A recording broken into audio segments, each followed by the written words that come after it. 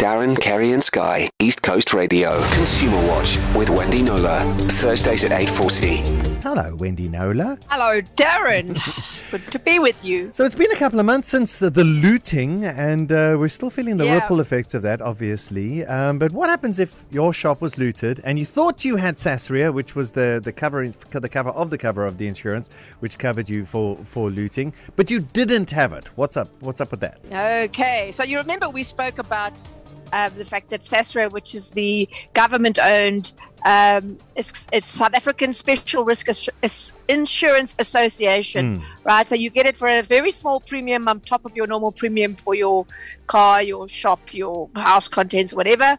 And if you have a loss that's as a result of riots, unrest, that kind of thing, your insurance company will process it for you with Sasria, but basically the government's insurance fund pays that claim. Yes. And remember me saying that Sasria had said, no problem, immediately after the riots, we've got plenty of funds for this, it's all good. Well, it turns out that they haven't, because the claims are running into 20 to 25 billion rand.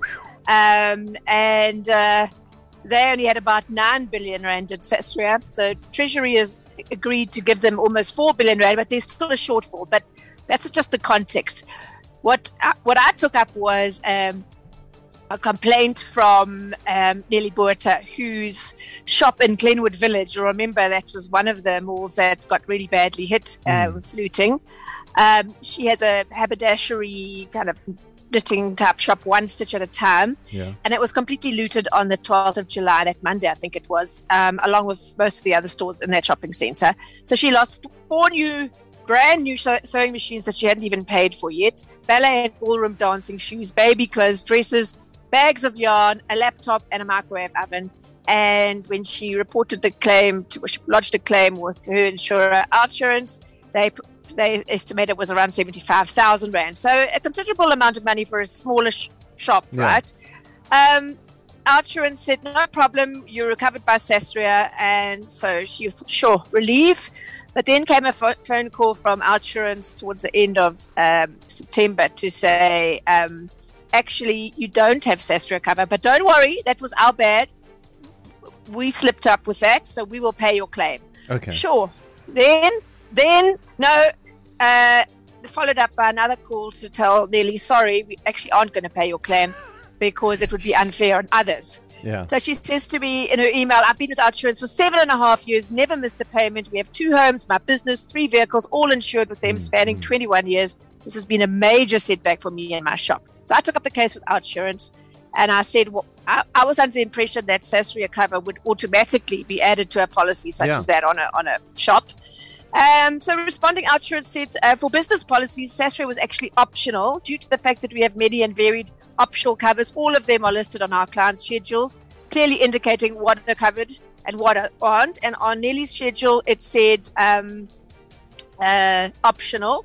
That was never picked up and disputed, she said. And actually, Sasria cover was never discussed at that phone call to take out insurance on the shop. I don't know, but apparently the call recording reveals that it was not accepted. Yeah. She did have it on other policies, did Nelly, but not on this one. Anyway, she said, so there was no error, Outsurance says, there was no error when the cover was sold. However, our error was giving her incorrect feedback on the claim that gave her the impression that the claim would be settled. And based on this poor service interaction, we have made the decision to cover the claim, and we've discussed the settlement with our client. And Nelly, of course, is delighted. And the important thing here is, since the riots and events of July 21, we offer Sasria cover on every business quote, says Outsurance. And that, I'm quite sure, is the case across the board.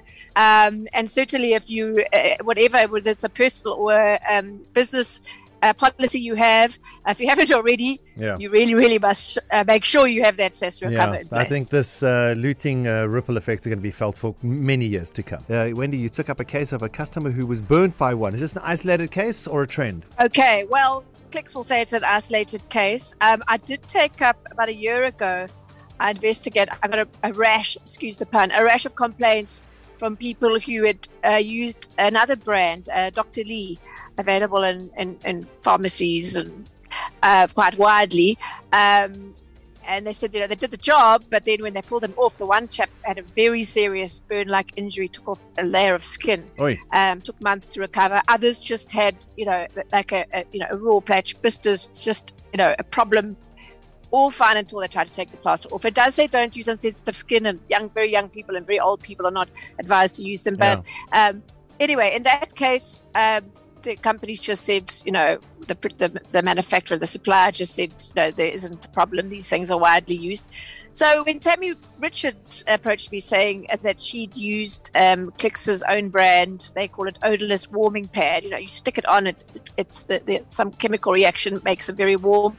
She had pain on her torso, stuck the thing on. She said it really did the job well, but when she tried to take it off 6 hours later, she did take it off, no problem, but she said she felt a sort of scratchy, funny feeling, as she called it. She thought it was from the stickiness. But anyway, then she got blisters. They popped. There was raw skin. I've seen the pictures. It doesn't look good at all. She took it up with Clix. She said, I don't think you should be selling these.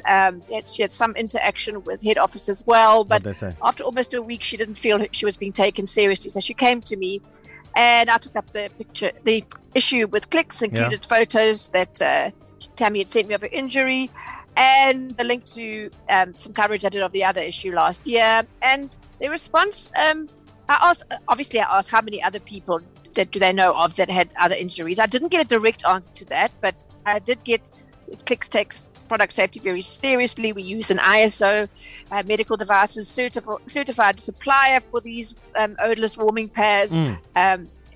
Batch test release performed on the temperature were been done and delivered, no problem. They've been in contact with Tammy, apologized. We have taken a full report from her, and we've also refunded the purchase price. And they've sold 43,000 of these things through their network in the past 52 weeks, let's call that a year.